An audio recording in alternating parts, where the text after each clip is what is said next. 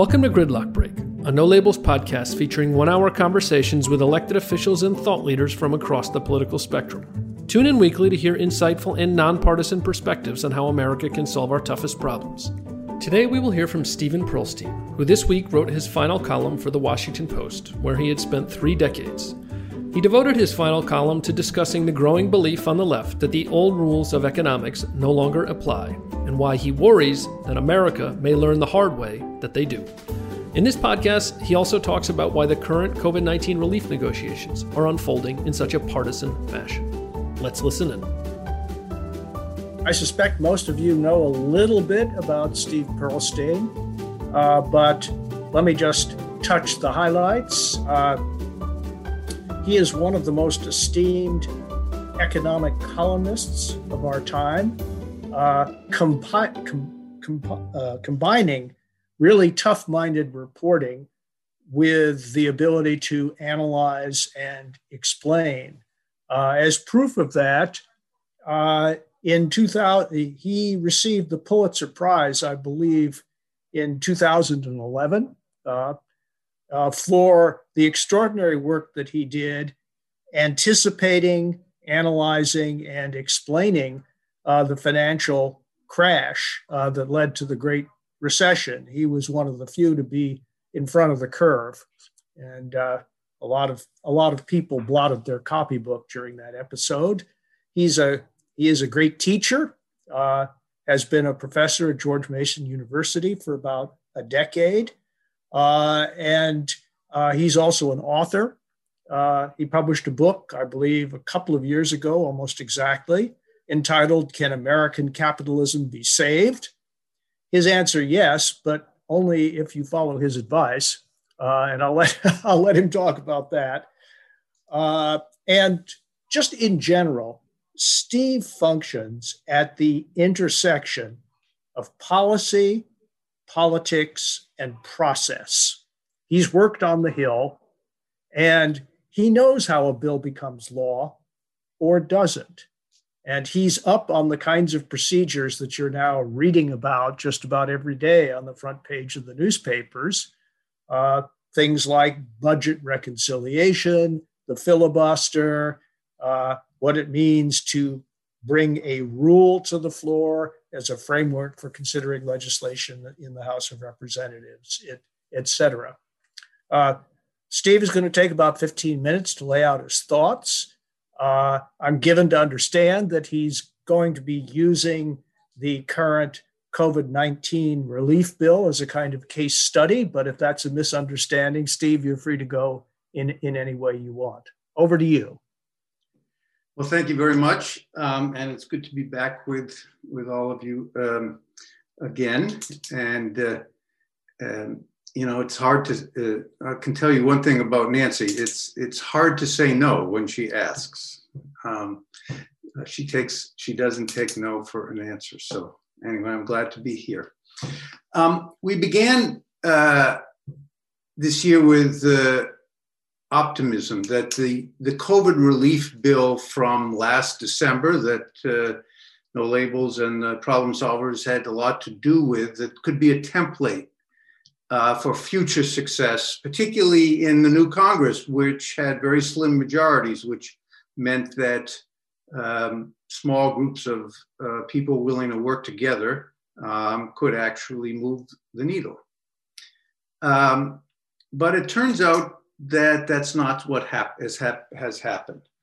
The White House and the Democratic leadership is following the same playbook that White Houses and leaderships have been using for the last 20 years, which is to use this arcane budget process to get around the Senate filibuster and push through all that they can on a strictly partisan vote once a year, the so-called budget resolution. Except this year, because there wasn't a budget resolution last year, they actually have 2 they can work with. And from the point of view of the Democratic leadership in the White House, this is working brilliantly so far. As you may have noticed, there were only two Democratic defections in the House when that $1.9 trillion the next COVID relief package, the current one, was passed last weekend. And although in the Senate, Joe Manchin and Kyrsten Sinema have managed to knock out the minimum wage as a possibility, and there probably will be one or two other concessions to other moderates. It looks like that will pass in the Senate on similar party line vote, with, by the way, just noting that this legislation will have gone to no Senate committees. It will be held at the desk and then just voted on by the full Senate, maybe amended, but no hearings, no markups, nothing like that. And the next up is what will be the giant Building Back Better package. It'll be infrastructure spending, but also spending having to do with climate change, spending new investments in education, healthcare, daycare, worker training. Plus, we read today another round of checks, in addition to the $1,400 checks that are going to 80% of households under the $1.9 trillion bill going through now. There'll probably be another round of checks in that one. In other words, these two packages, the 1.9 and whatever this other one is, 4, 6, 8 trillion, we could be dealing with 4, 6, or $8 trillion over the next 4 years in spending. And again, probably not a single Republican vote for any of it. So why is this happening? Why did the world revert to part of the sort of partisan ram it through, rush it through without deliberation, everything negotiated at the top, behind closed doors? Why did things revert to that? Well, the short answer to that question is January 6th.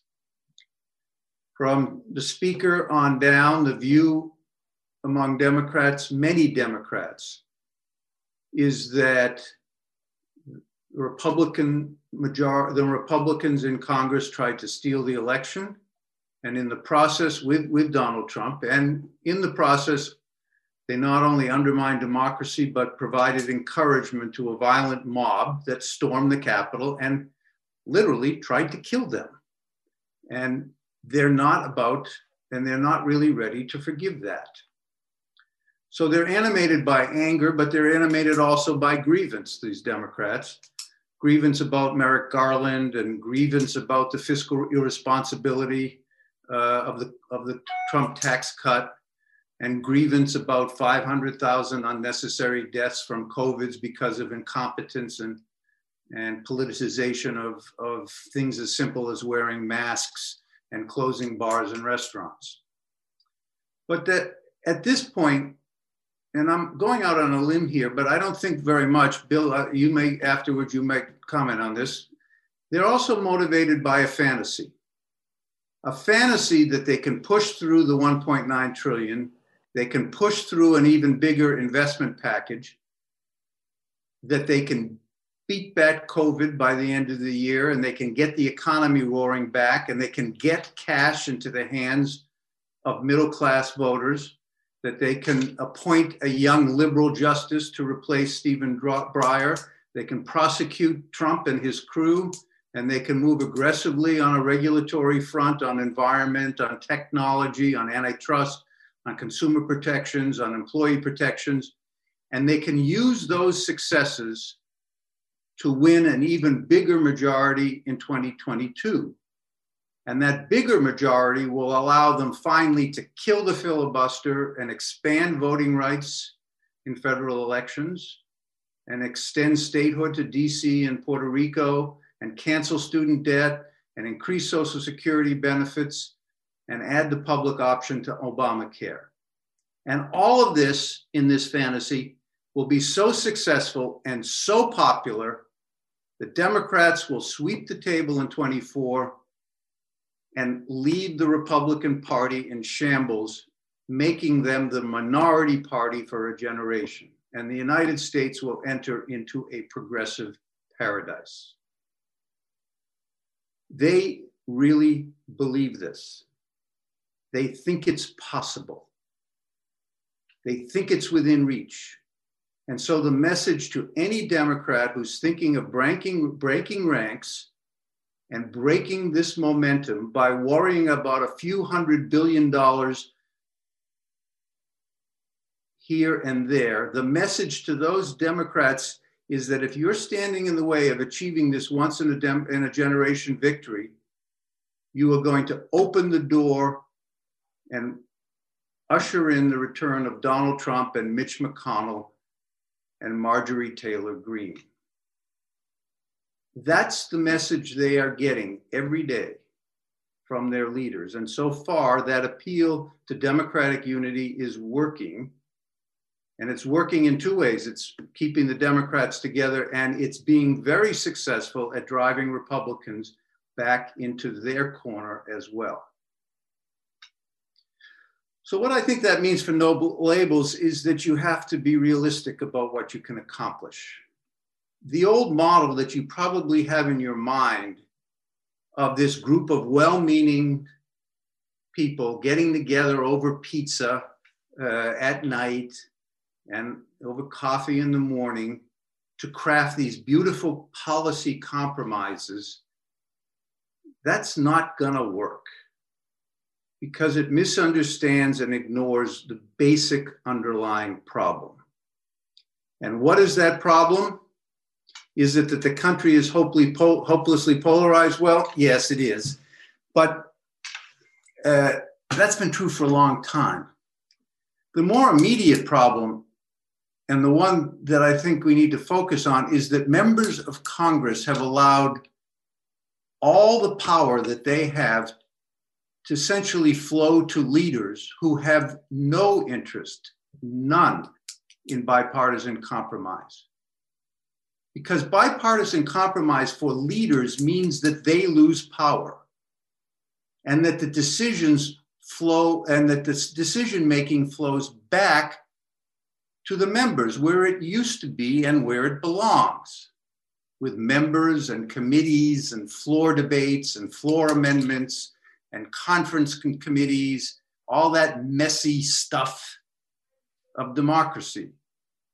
When you hear people refer to regular order, that's what they're talking about. In a sense, the members of the House and the Senate have allowed themselves to become irrelevant. And it's worth just taking a minute or two to demonstrate the ways in which that has happened. It began with the Gingrich Revolution and the decision, I believe, to discourage members from moving to Washington with their families when they're elected. And the pitch was, you can't become part of the swamp. And they took this to ridiculous extremes, which means not only did they not move to Washington with their family, which creates a real instinct to go home, but it got to the point where they were sleeping in their offices. Paul Ryan, the Speaker of the House of Representatives, third in line to the presidency, Speaker Ryan slept in his office until the day he left Congress. And this strategy worked. Republicans actually did beat Democrats by claiming that those Democrats had become part of the swamp. And so Democrats responded by, they stopped living in Washington as well. And before too long, Congress became a 3-day-a-week, 3-week-a-month, 9-month-a-year operation. And the members spend so much time away, traveling back and forth, that they actually have no time to legislate. And which means that the leaders and their staffs who do live in Washington are here all the time, scheming, planning, and basically doing the work of legislating. The next thing leaders did was to create a huge fundraising apparatus that did two things. Number one, it gave them the money with which to reward members who went along with the leadership, and by withholding it, to punish those that didn't. But they also drove up the cost of elections. so that even when members are in town, they spend most of their time dialing for dollars across the street from the Capitol at party-owned office buildings that are equipped with little offices and phones just for this purpose. The third thing the leaders did was actually to do a favor, quote unquote, for their members who always were always asking them, oh, gee, can I also be on another committee? And so the leaders started to say yes to these requests. And so you now have senators who, instead of being on one major committee and one minor committee, you have senators who are on 3, even 4 major committees. And you have members of the House, 435 of them, each on 2 committees. Well, the effect of this was to dramatically expand the size of the committees so that they're so big that they essentially can't be a forum for negotiation and compromise. It's really just for show. The members dictate the bill, the chairman dictate the bills to the members, and the chairman in turn take their marching orders from the speaker and the majority leader who appoint them. It used to be, for example, that the chairman were only there by seniority. Well, that's no longer true. Now the speakers and the policy committees get to decide who are chairman, and the committees have essentially become rubber stamps for the leadership.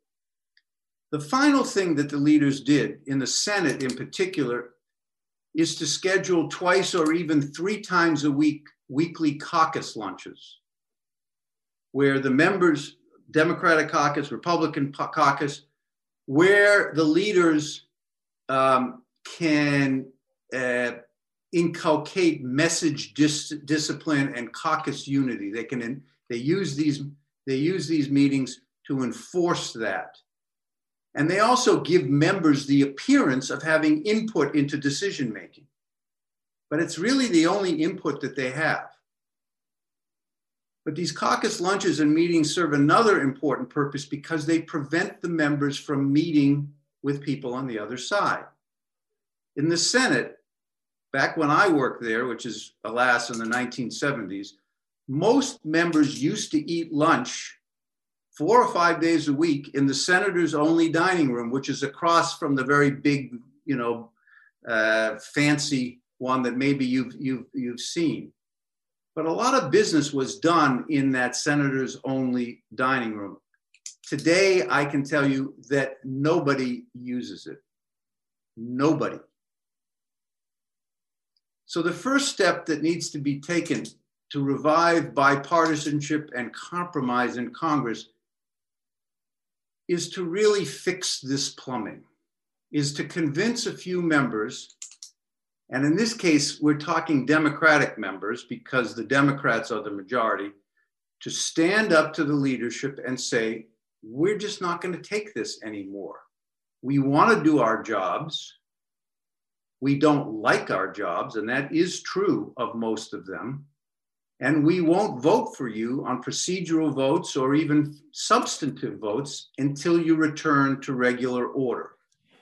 Real committee hearings, real markups, real floor debates, opportunity for amendments, real conference committees. The members have the power to do this today. You don't need any rules changes. The rules haven't changed. All they need is the courage to do that. Not to say you have to do things our way, you have to do things the moderate way. Just let us do our jobs. Because naturally, if they're allowed to do their jobs, the system naturally gravitates toward horse trading and compromise. And unless you can convince, however, the members of the Problem Solvers Caucus or the Common Sense Caucus in the Senate to take back the power that they have ceded to the leadership and to the White House, I'm afraid all you may wind up with is a nice little debating society and coffee clutch that will allow members to tell themselves and to tell their constituents that they're trying, that they want bipartisanship, that they want compromise, that they want to bring the country together, but that they just can't. Anyway, that's what I thought you might want to start with, and as a point of departure for our conversation today. So, did I also mention that Steve is tough-minded and blunt? If not, I don't need to. So, the first question is from Kay Plant. Kay? Yes, thank you. Very interesting. Hi, very interesting comments. The stimulus plan is actually very popular publicly, albeit it's not popular at all with the GOP senators and representatives. Do you think that the resistance by the GOP will hurt them in the 2022 election, given the bipartisan popularity of Biden's plan? Probably not. A package is popular. What does the public know about the package? Well, they know they're going to get a $1,400 check and that unemployment insurance is going to be extended and there's money in there for COVID. And all those things, amount to about half the bill. They don't really know what's in the bill. But I guess, and they have no idea how much $1.9 trillion is. I don't even know how much $1.9 trillion is. It's more than money than you can imagine. It's 1,900 billions. It's 1,900 billions. So yeah, it's popular. But if you're a Republican, I can tell you can always find things in this thing that would say, I voted against it for these reasons. I don't, the Democrats like to think that, but I will tell you that Republicans thought that they could use the tax cut to win the 2018 election, the Trump tax cut.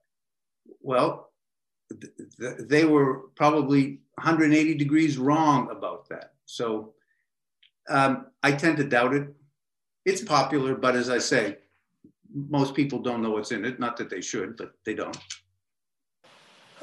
Thanks, Steve. The next question is from Bill Kunkler. Thank you, Bill. And thank you for those very insightful comments, Mr. Pearlstein. Fortunately, our group has Joe Manchin. And I heard Senator Manchin yesterday on a call. And basically, he sounded like a moderate Republican. He's going to stand firm on not letting the filibuster disappear, that the Supreme Court should stay at 9, and, et cetera, et cetera. And to me, all eyes rest on him at this point, and maybe Kyrsten Sinema, if you're like me, a Republican, to hold back this progressive wave, because, I see Biden as being a moderate, but I just see too much in his own party that is going to push, push what I see as modern monetary theory. The Republicans did it in the last year. Now the Democrats want to put it on steroids with all these packages, thinking they can borrow us to an oblivion. So I just like your comments on that. Thank you. Well, Joe Manchin has already stopped some things from happening, and Kyrsten, and there may be others. They and maybe others will stop other things. And they may even, may be able to point to 3, 4, 5, 6 of them. But they will not significantly change the size or the trajectory of the package. And the reason, I suspect, is because there's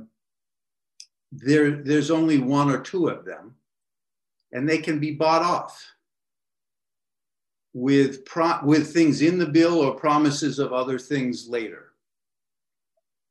I would say about Mr. Manchin that he's in a very difficult political situation. He's a Democratic senator from the most pro-Trump state in the Union.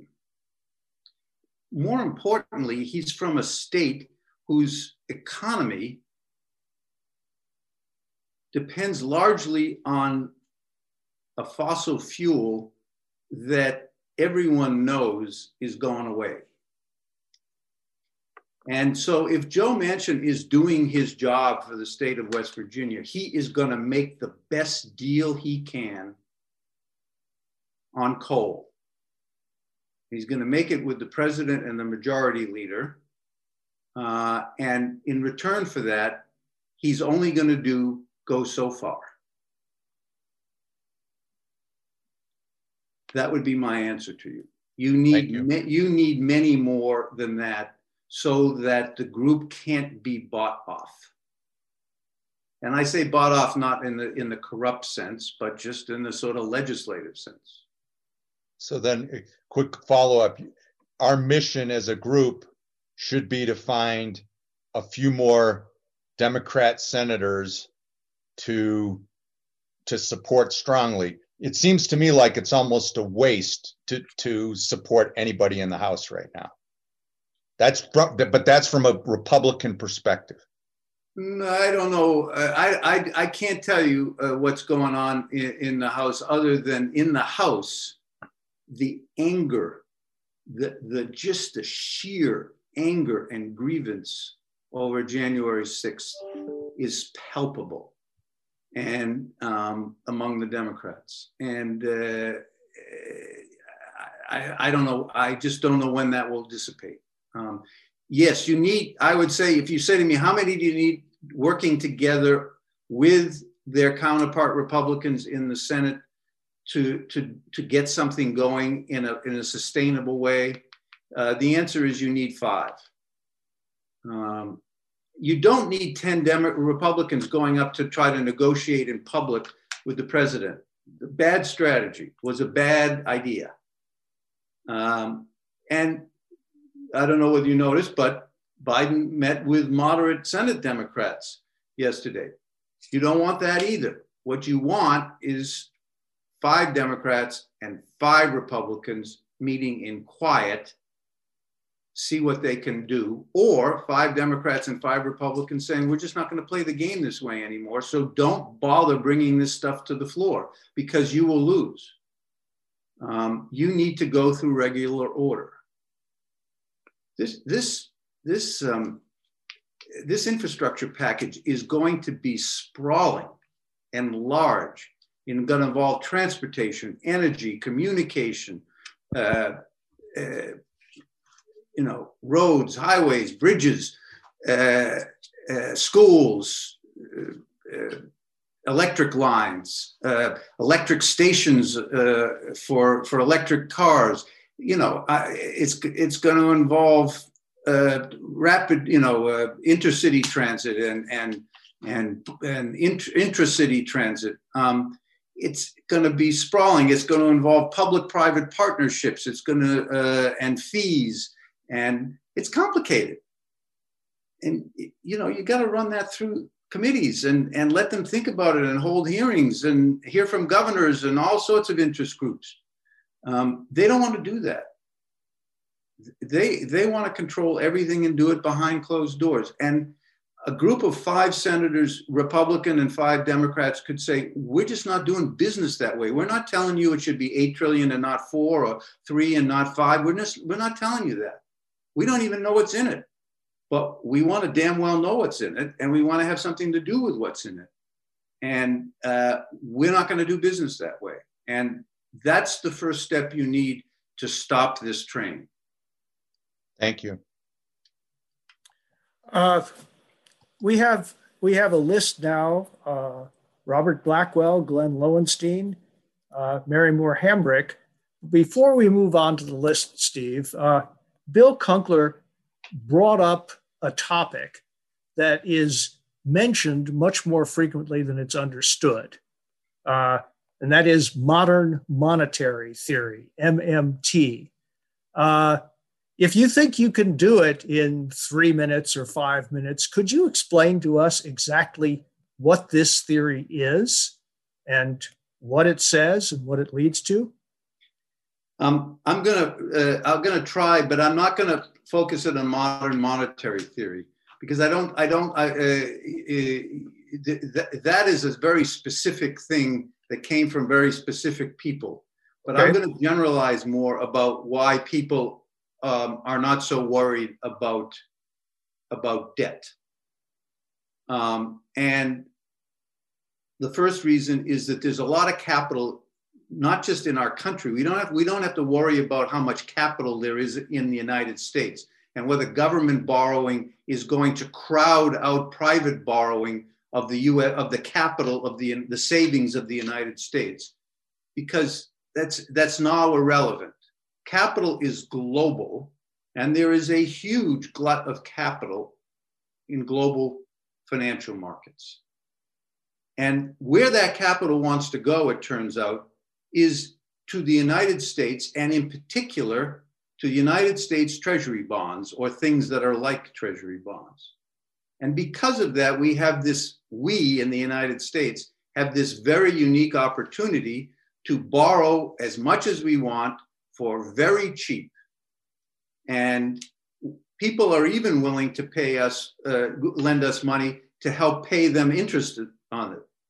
So as long as the world is throwing us money and it's cheap, and they will allow us to roll it over, and they have confidence in the dollar because they have to exchange their currency for dollars in order to do this, and then they have to exchange it back to their currency in order to finally get out of these investments.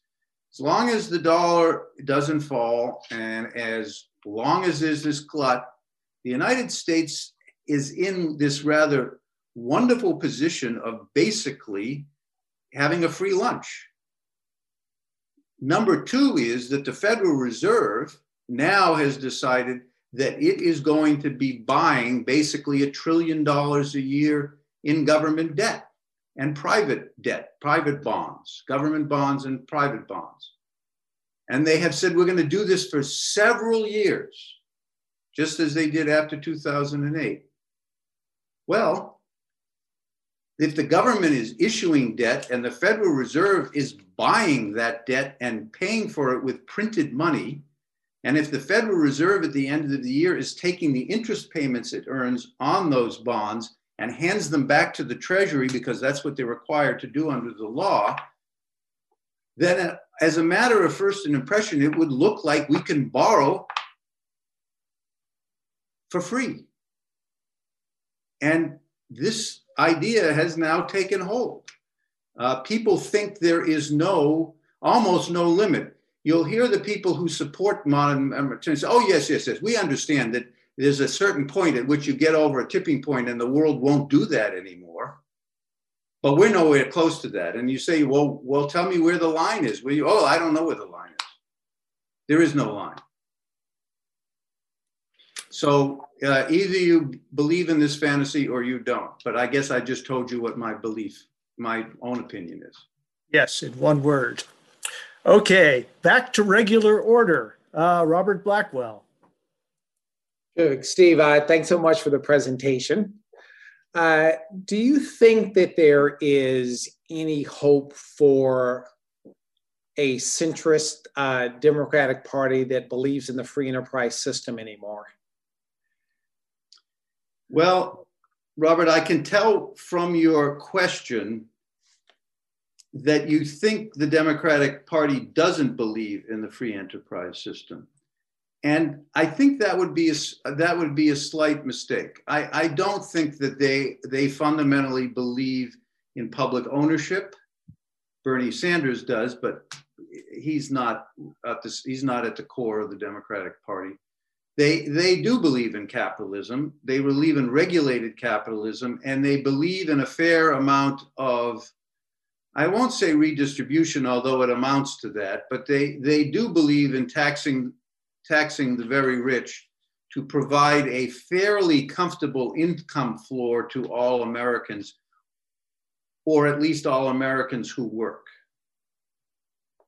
So, yes, the Democratic Party is a center-left party. The things they're trying to do now are things that are considered to be sort of accepted practice in much of Europe. And unless you don't think that Sweden and Germany and France practice capitalism, okay, in that case, then they're anti-capitalist. But if you think that they do practice part of a free enterprise system, then I don't think that that's necessarily a fair characterization. And I say that as not someone who likes, as you can tell from my presentation, I don't like what they're about to do. This is not to say that I don't think we ought to invest in infrastructure, we shouldn't do COVID relief, that we shouldn't borrow any more money. I don't think that, but they're obviously going way overboard on all of these things. But I'm not sure I want to agree with the premise of your question.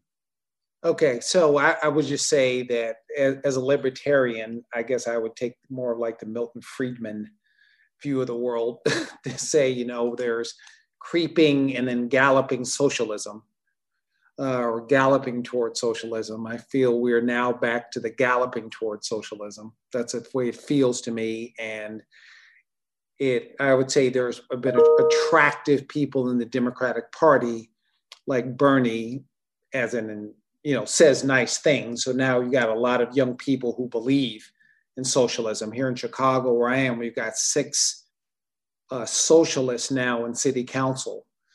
So I just feel it getting farther and farther and farther and farther to the left. Well, it is moving to the left, and they are skeptical. They are skeptical of capitalism, but perhaps with some reason. But this is sort of semantic. What is socialism?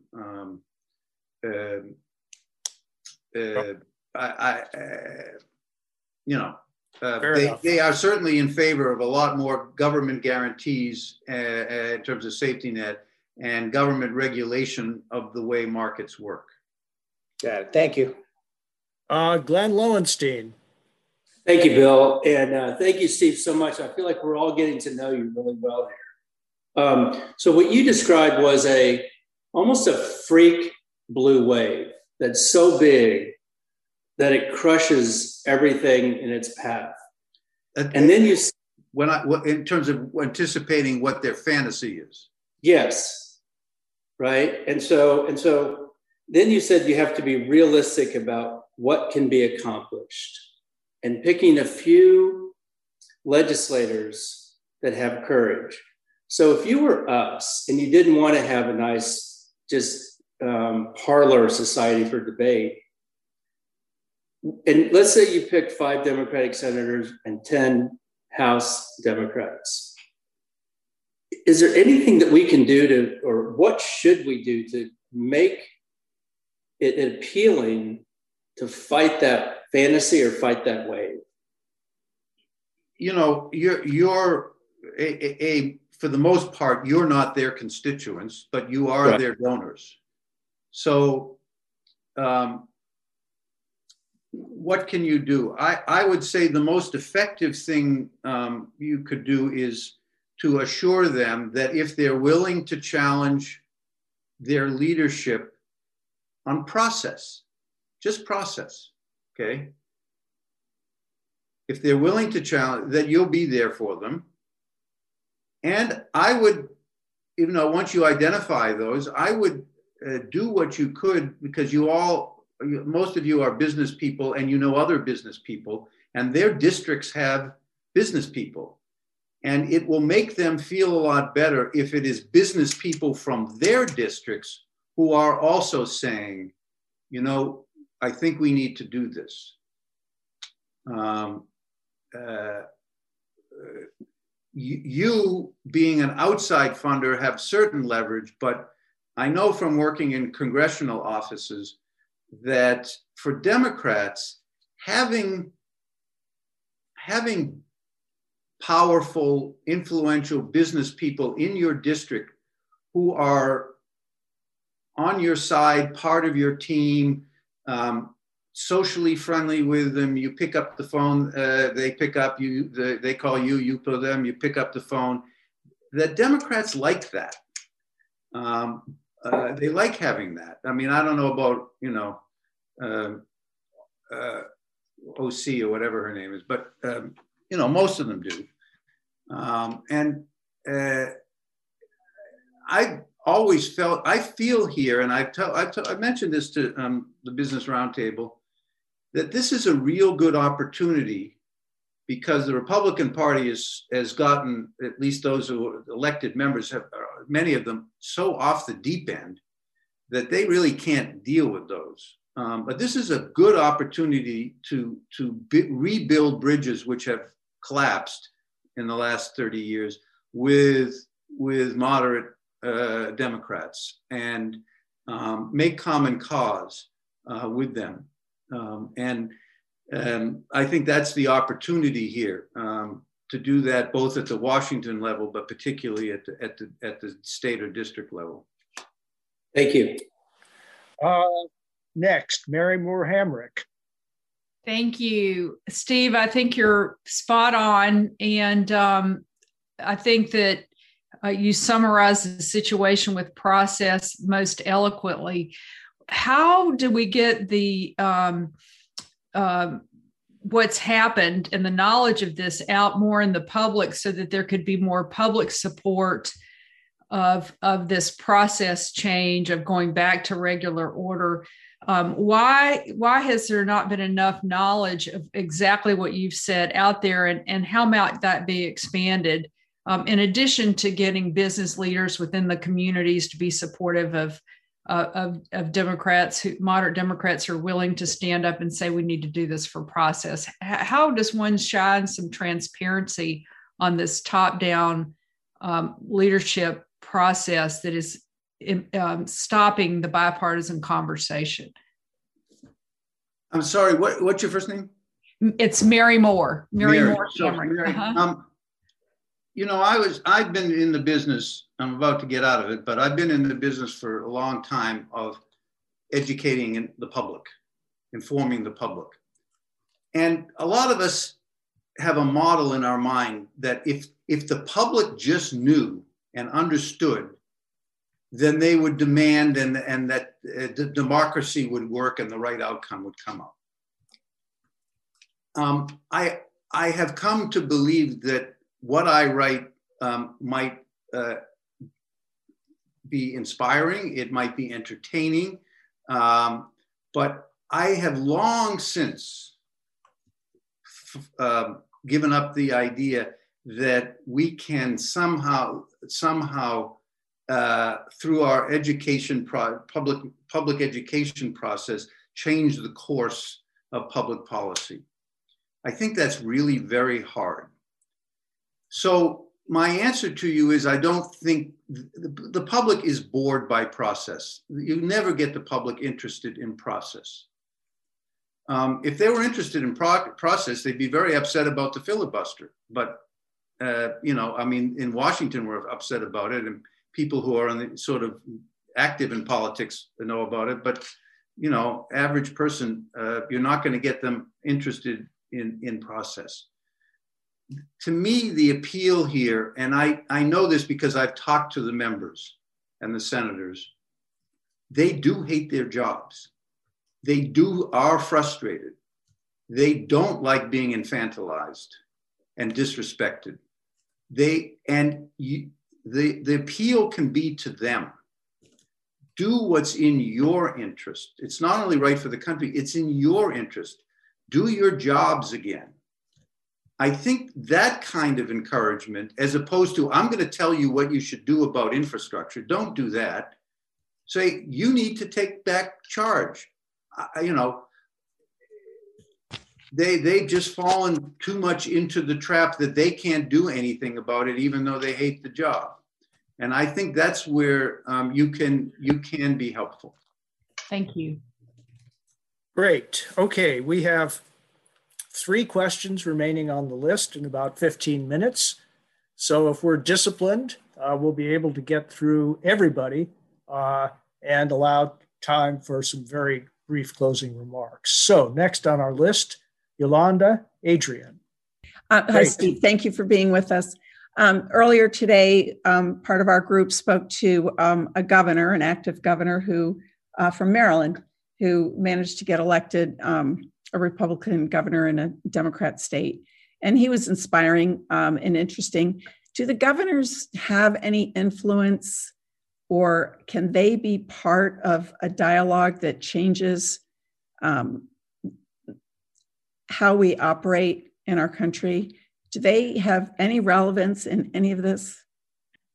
You know, on some things they can if they get together. You know, if the governors are if you let the governors legislate national policy, they do a lot better job than the Congress. They work pretty well together.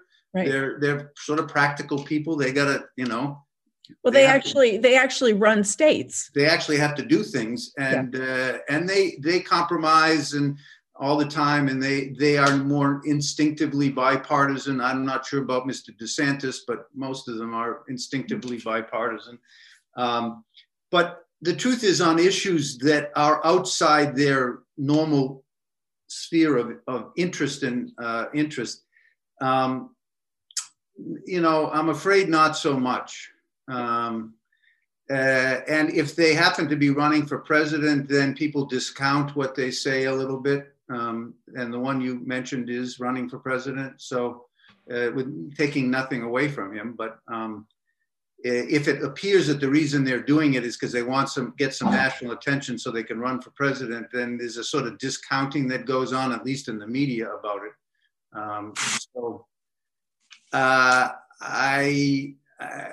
I don't know what to tell you.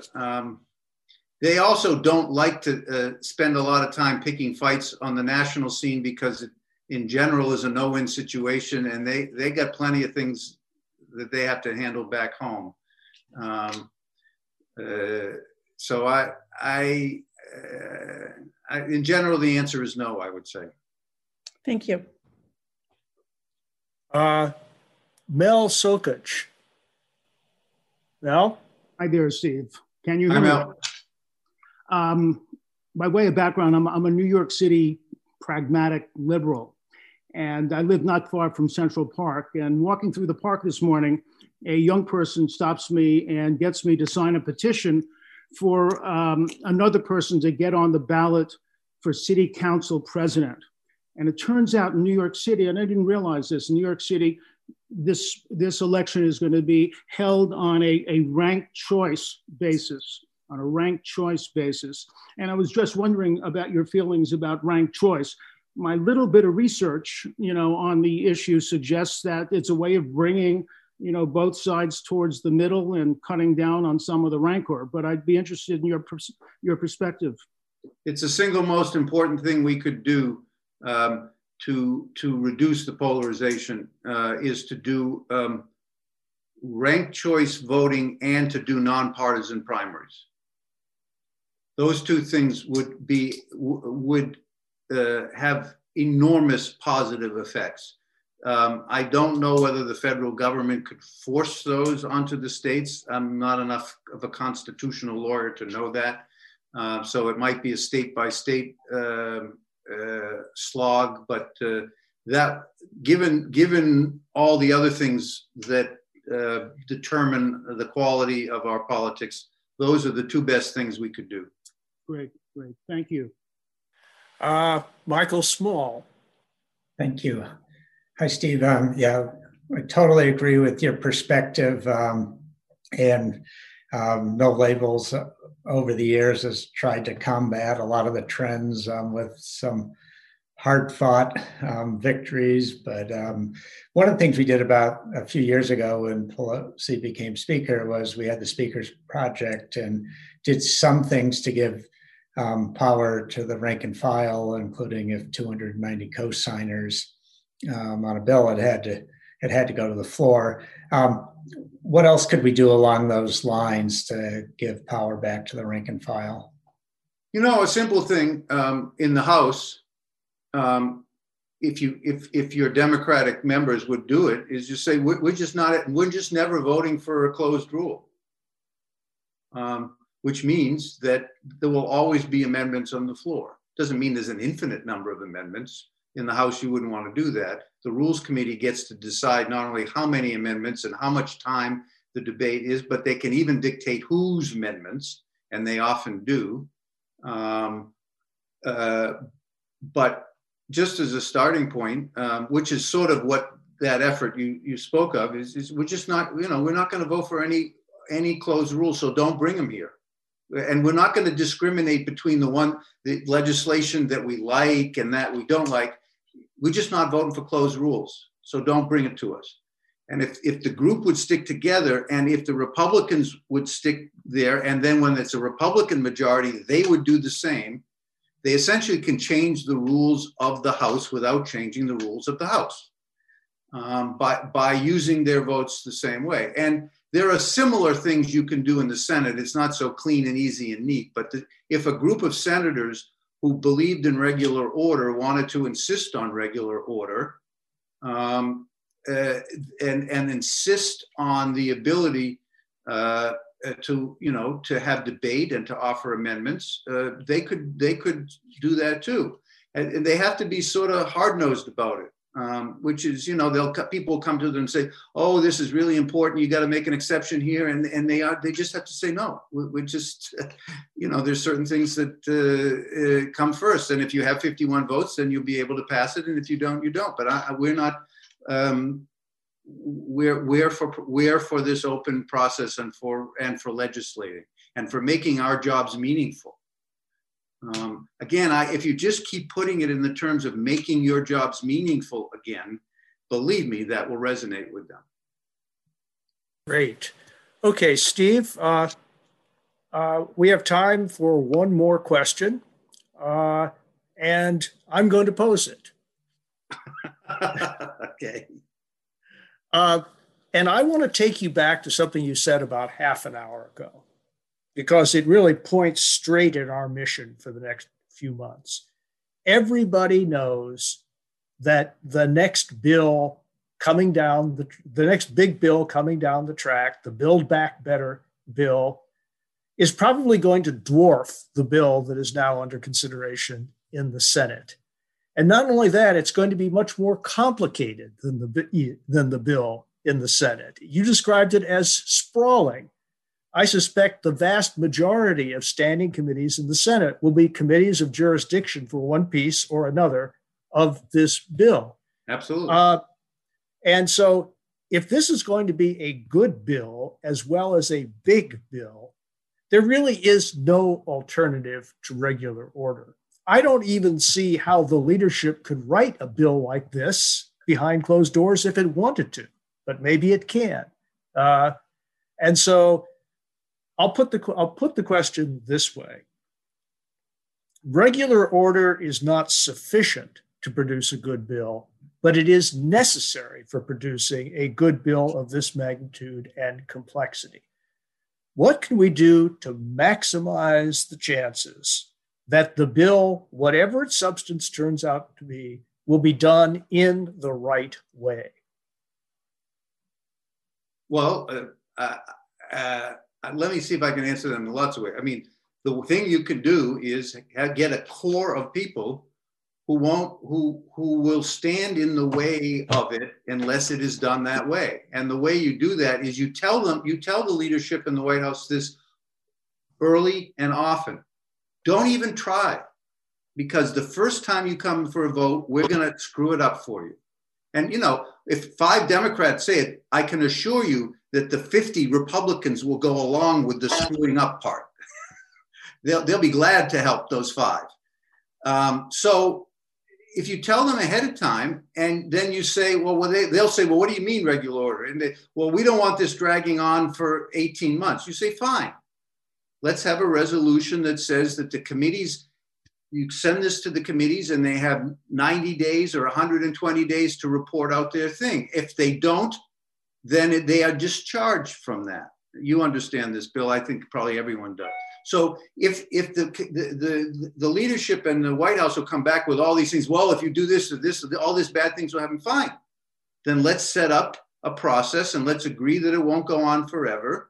And then what you could do, Bill, is in the Senate, the Republicans could be helpful. If there were 10 of them, they could say, we will not filibuster the motion to take it up.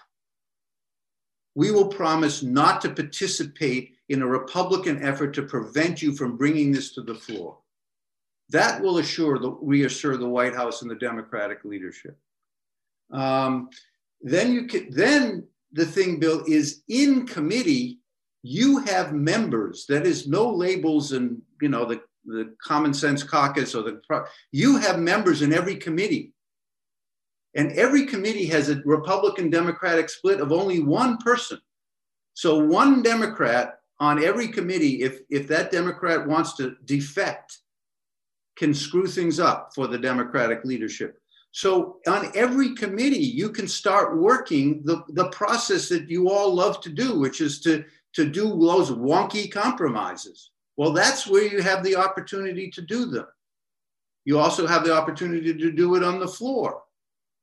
The way the leadership wins here is they give you an all or nothing choice on the whole bill. If you were to take a bill and break it down into parts, let me give you an example. Just imagine that they could have put the minimum wage into this 1.9 bill. So if there was an opportunity on the floor to say, put an amendment to take out the minimum wage bill of $15 and insert $12, that amendment would pass probably with 60 votes, if not more, in the Senate. Okay, but no one is ever going to get a chance to do that if the whole package is given on a take it or leave it basis. So allowing amendments and allowing consideration of amendments on the floor and allowing committee consideration will make it possible to break down this big complicated thing into its parts and have people vote on each part. And if you do that, you will get much more bipartisan, moderate results, because that is where the country is on every one of these issues. The problem is that if you have an all or nothing vote and it's made as a party unity vote, a sort of what do they call that in England? A vote of confidence vote. Well, you have no choice to vote for the whole thing, including things you don't like. Breaking it down is exactly what you need to get moderation and bipartisanship. And that's what the leadership never wants to do, because they know they'd lose. The leadership knows that if the Senate were allowed to decide what level of minimum wage, it would be $11 or $12. So they don't want to allow a vote on that. Well, I want to thank you for giving us such clear marching orders. No, seriously, you've laid out 3 or 4 critical steps, including something that I don't think we've paid a lot of attention to up until now, and that is making sure there is at least one Democrat on each of the crucial committees who's thinking about these things the way we are and you are. Well, that would be... With all Democrats on 3 committees, I can assure you the arithmetic works out that you will have a member on all the committees, because everyone's on every committee now. All right. Well, that's useful information. At any rate, you've given us a lot to think about. And now in closing, I want to give the group one more thing to think about. You heard almost an hour ago about a young representative from Maine, Jared Golden, who defected from the other 219 House Democrats because he could not accept the process by which the bill had been created. And so he cast a vote of conscience against it. And believe me, that vote is going to make his life more difficult, not easier.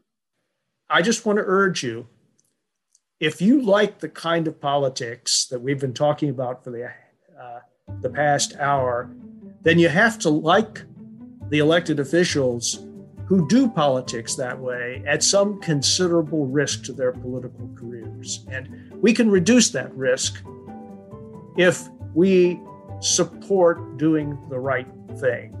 And that's why we're doing this for Jared, and we've done a lot of it in the past for others who've done the right thing against considerable odds, and we're going to keep on doing it. So I think we've covered all the business that we're assembled to carry out today. So we stand adjourned. And thanks again to Steve. Go to nolabels.org to learn more about how we are bringing together a bipartisan group of public and private leaders working to solve America's toughest problems. I'm Ryan Clancy, and this has been an episode of Gridlock Break, a No Labels podcast.